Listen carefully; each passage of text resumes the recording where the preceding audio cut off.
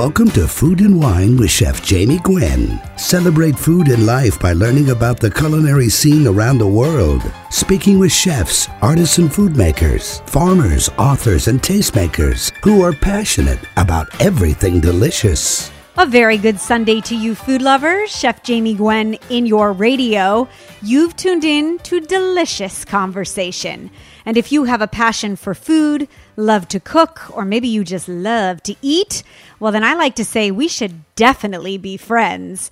You are in the right place if food is your fetish, because every Sunday I am supplying the tools. You'll hear all about chefs and cookbooks, authors, and restaurants across the country. I'll share wine wisdom, travel tips, health help, and more. So I do hope that you'll tune in every Sunday for inspiring conversation. There is insightful info to make every day more scrumptious shared on this show. I'm always serving up seconds at chefjamie.com, and you can find my daily dish on Facebook, Twitter, and Instagram at Chef Jamie Gwen. And if you happen to have missed a show, you can find my podcasts on iTunes, Feedburner, and Blueberry, and directly linked from my homepage at chefjamie.com. Let's kick off today and make it luscious, shall we? My mom made this beautiful batch of passion fruit curd this past week, and she brought me a prized jar, which, by the way, I am not sharing. I put a spoonful of it in my yogurt this morning. I dipped shortbread cookies in it for dessert last night, and I'm actually thinking of making a trifle later today. Yes, it is that good. So what is the luscious stuff, you ask? It's curd. Are you making curd at home? Not cheese curd, but rather fruit curd. It could be luscious lemon curd or delectable passion fruit curd or even mango madness curd. Lemon curd is just the beginning. Now, hers was passion fruit with tangerine added in, but no matter your flavor profile choice, curd is so delicious, so luscious, and so versatile, and it's just not that hard to make. Plus, it feels like a really great culinary accomplishment. So I thought we would dish on curd today. Now, lemon curd is one of those things that I always like to have on hand in my refrigerator. Lemons are available year-round, no longer have a season, and I will say that lemon curd has saved me more than once when I've had to rustle up a last-minute dessert or if I had unexpected guests stop by. I happen to love how lemon curd is tart yet rich. And honestly, I have been known to eat spoonfuls straight out of the jar. Yes, I know it's shameless, but it's a great midnight snack. Now, to talk curd, I'll use lemons as the base because I'm sure curd is what all good lemons aspire to when they grow up.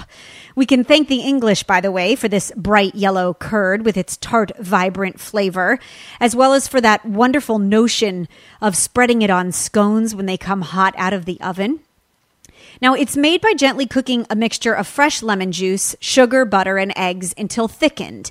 Curd happens to be divine on toast.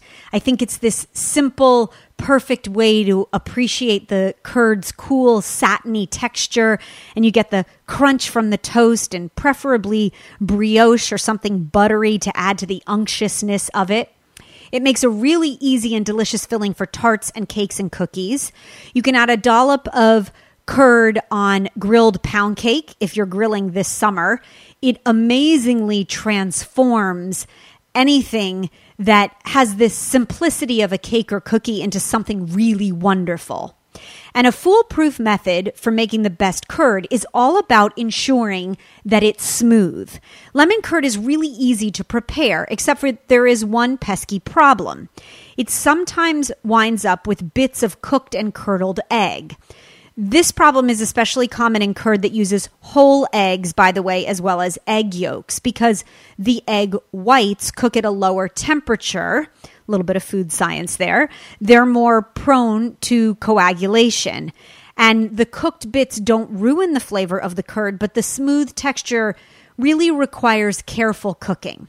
Now, don't fret, because I don't make 30-minute curd or 20-minute curd for that matter, or even 10-minute curd. I make 7-minute lemon curd. And the beauty of it is that you do need to stand and whisk, but the process works quickly.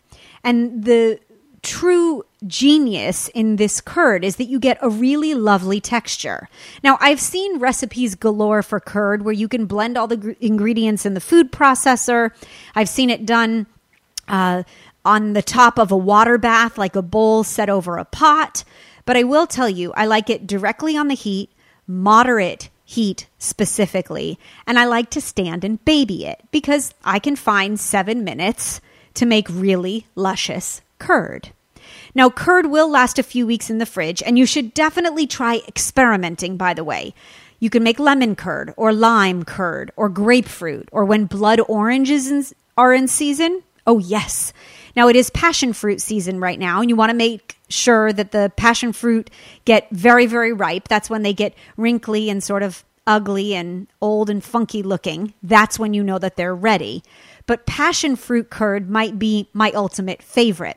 You get the tartness and the sweetness of the passion fruit itself, and it really stands up to the rich, beautiful velocity, the thickness, the viscous curd itself. Oh, I think it's just absolutely brilliant. And then if you've not made mango curd before, it is sent from the gods and out of this world, as is everything mango. But you'll want to puree the mango and then strain it to remove all the fibers so that you once again get the texture that you're going for. Now, curd will last a few weeks in the fridge. I pack it into mason jars. And by the way, it's not a shelf-stable jarring process to me. I keep it in the refrigerator. And I will assure you that it is fantastically easy to make. In fact, if you have eggs, sugar, lemon, and butter, as I mentioned, you could be making a beautiful batch of curd right now. So for my 7-minute lemon, orange, or passion fruit curd, visit chefjamie.com. It'll give you the recipe. You'll get the lowdown, and you will be a champion of curd in no time. And then, of course, please email me. I'd love to know how your curd turned out and what you're serving it on. You can email me direct with all of your culinary queries and accomplishments, of course, at jamie@chefjamie.com. It's JAMIE in both places. Okay, time for food news. Oh, here's some hot news that you can use. Tabasco fans, are you looking to up the ante? Well, there is a brand new sauce from Tabasco to add to their arsenal of heat.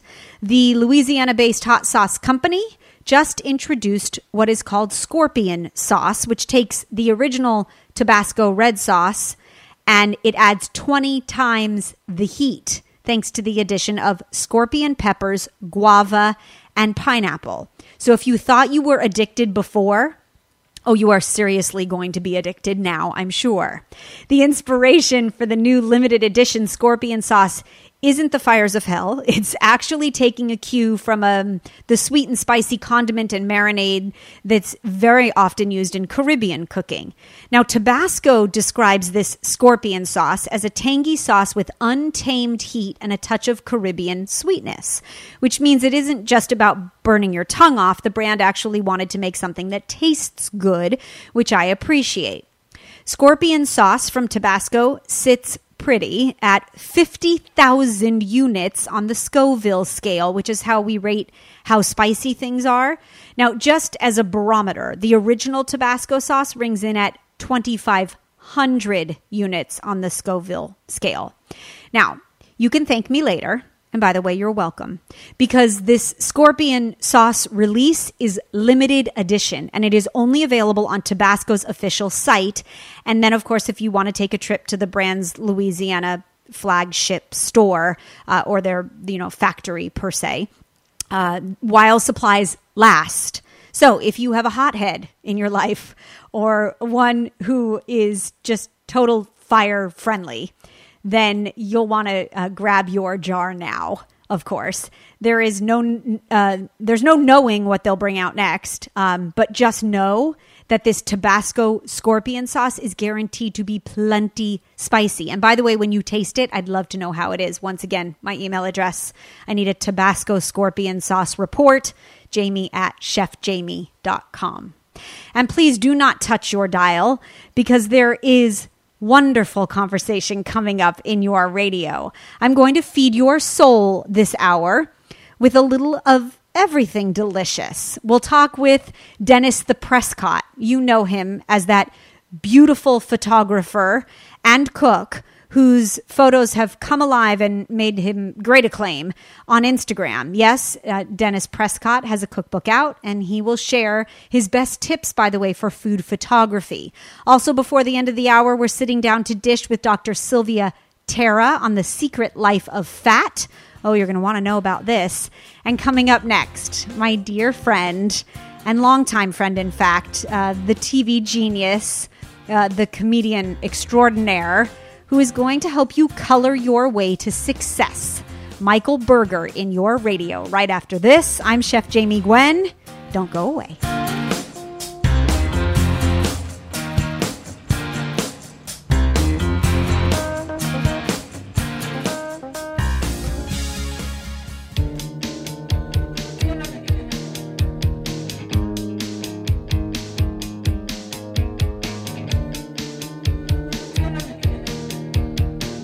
Welcome back. Chef Jamie Gwen in your radio. The most passionate food and wine lovers listen to this show. And if you've ever browsed Instagram, searched the internet, or sought out a beautiful food photo, well, then you have undoubtedly stumbled across Dennis the Prescott. Dennis is a former professional musician and self-taught cook who built a massive following on social media, specifically Instagram, with his inviting culinary creations. And Dennis Prescott's first cookbook, entitled Eat Delicious, features comfort food from around the globe, and it's packed with 125 of his most popular and original recipes. And when it comes to absolutely glorious food photography and really, truly delicious eats, well, then Dennis is your man. Dennis the Prescott is here to dish, and I'm very glad to have you. Hi, Dennis. Hi, thanks for having me. Yes, of course. Okay, let's go back a bit, because you have a great story. Tell us about your start in food, which I understand is somewhat in part thanks to Nigella Lawson, right? It is, yeah, and at no kind of direct impact of his own, Jamie Oliver. I was a full-time musician for about 10 years, and I lived in a 15-passenger van. I traveled all across Canada and the United States, and I got to experience new foods in every different city that I visited, but I had no idea how to cook. Food wasn't something that was celebrated in my home growing up. I was fortunate enough to have 3 meals a day, but the actual kind of celebration and sitting down as a family didn't happen often. But that did start to happen on the road, and we moved, the band decided it would be the best choice for us to move to Nashville, Tennessee. We moved down there, and I was living, I slept on an air mattress for a couple of years, and I did the musician thing, and I was eating pasta with butter on it, the $1 menu. And I visited the Nashville Public Library at the recommendation of a friend. I said, I need to learn how to cook something because I just can't eat this anymore. They said, well, why didn't you go to the library? Because I didn't have any money for a cookbook. And I went and I took out 3 books by this guy who looked very inviting, a good-looking dude, and his recipes looked accessible and attainable and like something I could pull off, but also something I could be proud of. And it turns out it was Jamie Oliver, and I just started working my way through these books and became obsessed. Every recipe, I got more and more excited about cooking and learning new techniques and new dishes. I love that. And I had an iPhone at the time, and I wasn't a photographer by any means, but I started to use my cell phone to document the recipes that I had been making, just so I could remember. Yes, and thanks to you, I believe that food photography is ever on the rise, because I think, and I mean this really as a compliment, it's a testament to the fact that you can create bold, beautiful imagery with your own style, albeit the gear helps, but you have really become known and loved not only for your recipes, but for the fact that you have a following of those that want to drool on their phone in looking through your photos. So let's talk food photography for a minute. Can you give us some tips to create bold images like you do? Is it about the lighting and or the gear? Where do we start? I mean, it's about all of those things, no question. And a better camera helps to take better photos. There's no question. No doubt. But ultimately, at the end of the day, photography is all about story and it's storytelling. So what I try to do and what I would suggest to folks who are interested in upping their food photography game is to really invest in the story. You know, if it's a date night, if it's game day, if it's a family-style meal on Sunday, you know, middle of the afternoon, all your friends and family come over, everything deserves to be treated differently. Obviously, all the food is going to be styled differently, different plating, different lighting, dependent upon what you're shooting. And I think that's, you know, running towards story is number one. Yeah, well, I feel that. Like, I want to lick the page with the lemon thyme roast chicken. Like, it's just, it's a beauty. It's a centerpiece. And the big plates and the feasting that you create is really very appealing. I happen to love too that the photos aren't blown out and bright. Are there any no-nos? I mean, do you say turn the camera flash off on your phone or anything we shouldn't do? Sure. I will only shoot with natural light. Okay. I feel like it looks better. The sun is free.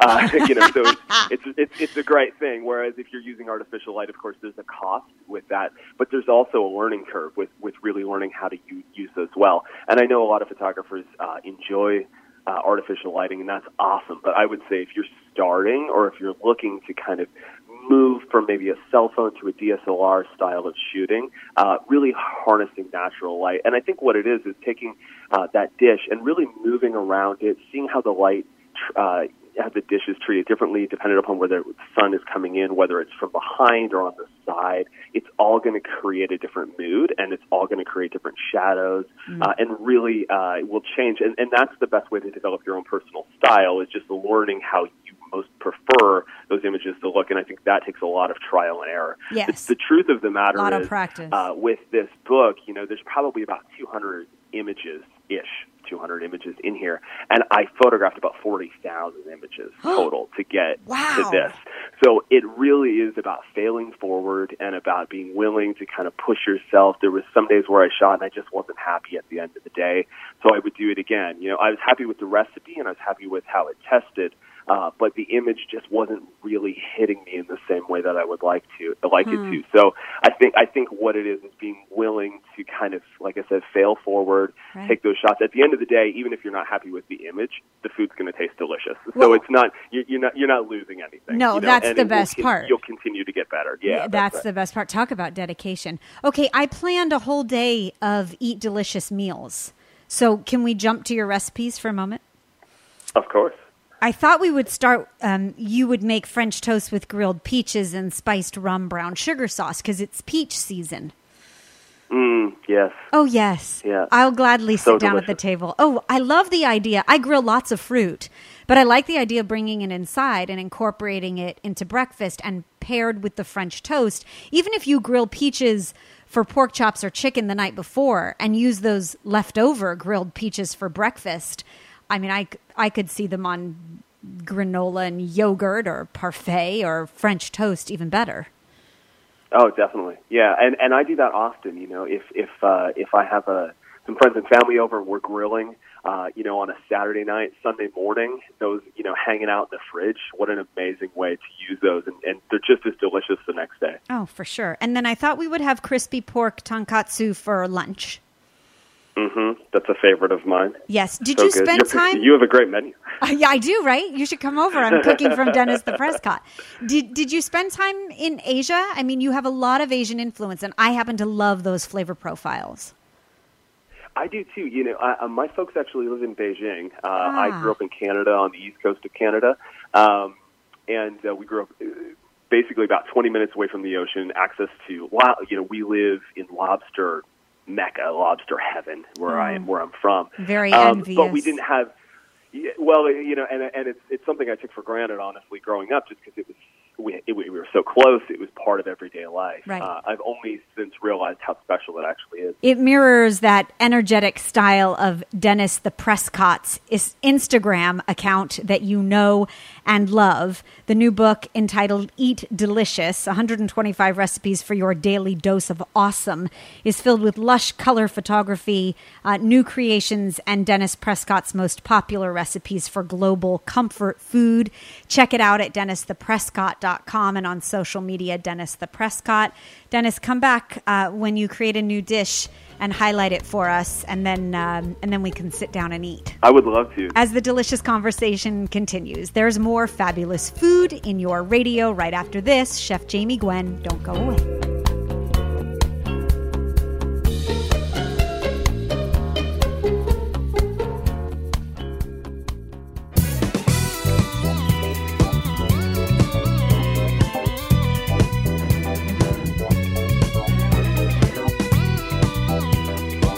Welcome back. Chef Jamie Gwen in your radio. You've tuned in to radio's best lifestyle show, covering culinary culture and celebrating food, health, and travel, and of course, everything that feeds your soul.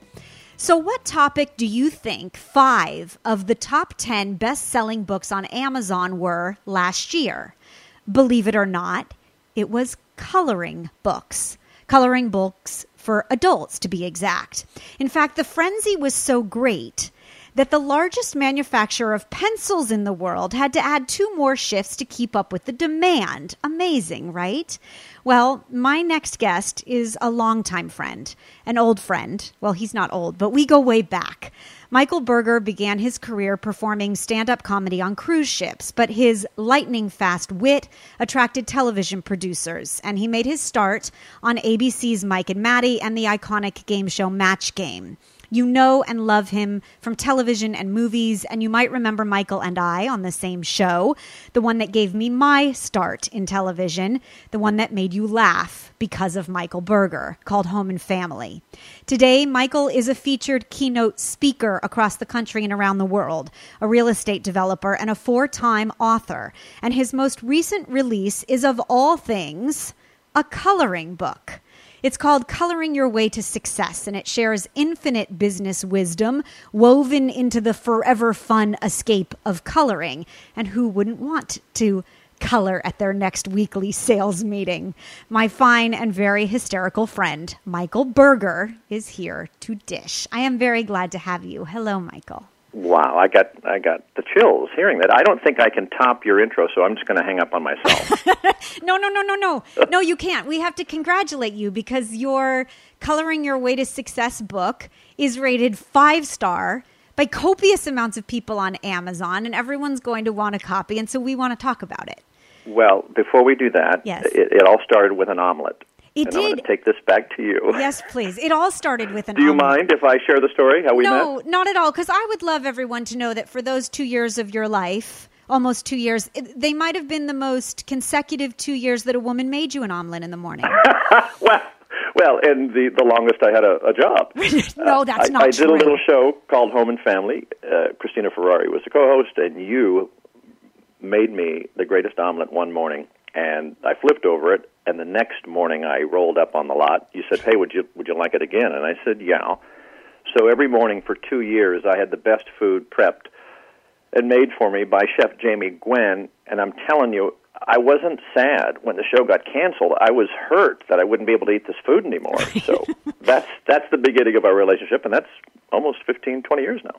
Yes, it's 20 now. Amazing. Yeah. And you flatter me. I thank you. Let's talk a little bit about your career, because it is ever ongoing. I think that's one of the glorious things about you and your extraordinary humor and wit, is that you really have had an illustrious career that continues, but it's a life of being funny. My mother gave you a great compliment once. She said you were the funniest man she had ever met. Well, I would tell your mom to get out more, but I took it as a compliment. You know, we both work in this line of work where we got to constantly innovate. And yes. I would say this overlays anyone in any occupation, anybody just trying to navigate life. We got to be comfortable with change and adapting, whether it's personal relationships or jobs. I got a real good friend of mine, Ross Schaefer, who's another keynote speaker, and his line is, if you don't like change, you're going to really hate extinction. And it's That's what really spurred this book on. As you mentioned, adult coloring books were all the rage, but they were missing a key component that I thought I would add. So this book, Coloring Your Way to Success, not only has 52 of the smartest, most inspiring, motivational things I think anyone's ever said about life, work, business. I took the 52 of them and I put them in this coloring book, so as you color, you discover the quote. I had an illustrator draw an illustration around each quote. And as you color, it reveals itself, but then the kicker is every one of these quotes has a worksheet attached. It defines the quote. It asks you 3 questions about the quote, and then it gives you one of these Oprah Super Sunday takeaways of how to apply it to your life. So I think it's a handbook of getting through day to day. It is, and that's what life is really about. I think so many of our business lives and careers are woven into the fabric of everything we do. We all work a ton today. You have to sort of, checks and balances weigh the biggest priority of the day to start with, and then get through the day and balance all the things we have to do. So for me, when I first saw your book, it was the perfect escape mixed with a lesson, and that's like a twofer. You gain so much, but you get so much from it as well. What is it about coloring, do you think, that took the world by storm? Yeah, science says there's an effect literally happens in the brain where it releases these endorphins, and you actually take a moment and sort of reboot and reset, and the meditation and the stress relief from this activity, combined with what you said, this little inspiration that we all can use, actually takes you to this place not only of relaxation but clarity.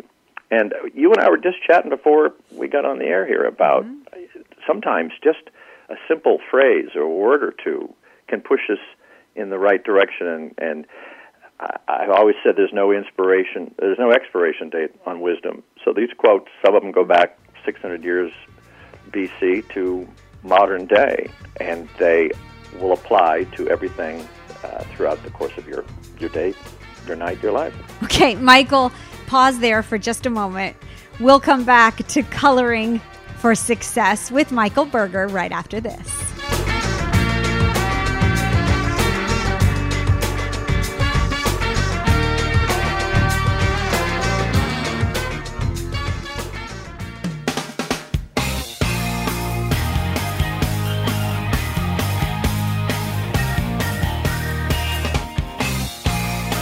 We're back, and we're dishing, and we're laughing, and we're dishing with Michael Berger, author of Coloring Your Way to Success, my longtime friend, of course, and comedian.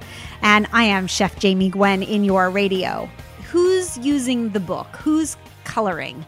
I know just from reading the reviews that someone bought for their entire corporation, for their big business, which means none of those people are paying attention in a business meeting anymore. Or maybe they're paying more attention than they ever have because they're finally engaged. Could and the goal be. is to get your employees, your team workers. Quite possible. Right, involved. And what happens is when you give an answer to what you think this quote means, it reveals something about you. You're going to learn something about not just yourself, but your coworkers and how people navigate and respond to questions that have no right or wrong answer, but they're certainly revealing. So going and researching this, I went through thousands and thousands of quotes, and there are some that you forget. A quote like, I'm sure you've heard this quote, Rome was not built in one day. Yes, of course. Do you know there's more to that quote? No, I didn't. I might not have gotten to coloring that page. Yes. Well, I never thought there was more to the quote, but the whole quote by John Haywood is, Rome was not built in a day, but they were laying bricks every hour. If that doesn't inspire you to realize just stay at it. Yes, don't give up. Brick by brick, you're gonna get through this. You'll get there. Okay, give us more. I find it so motivational. How about Mark Twain? I've had a lot of worries in my life, most of which never happened. How often do we get stuck worrying about stuff that never materializes? Isn't that true? A quote that I came up with years and years ago, and it was probably after the fourth show got canceled, because that's just how we do, right? Yes. A quote that I love is, it's the last quote in the book, it's okay to look back, but it's a waste of time to stare. How many times do we get paralyzed about the what-ifs or I should have? And it keeps us from moving forward. Yeah, onward and upward. Absolutely. Here's a great quote. Wilson Meisner, who was an entrepreneur and a playwright, early 1930s, be nice to the people on your way up, because you're going to meet them on the way down. Yes. And this quote is based, there was a great story about a CEO looking to hire a manager, and they meet in a restaurant, and the CEO is facing the door. He sees his prospective employee come in, and he notices how rude the guy is to the hostess, dismissive, and I get no other word to say it, but kind of a knob, right? What the prospective employee doesn't realize is the interview was over before he sat down. This guy saw the way he treated other people and said, I don't want that kind of person working for me. So it matters how you treat people. Yes, it does matter. Coloring Your Way to Success author Michael Berger. Check it out, coloringyourwaytosuccess.com, and follow Michael Berger as well. See, we do feed your soul on this show, and the delicious conversation continues right after this. Don't go away.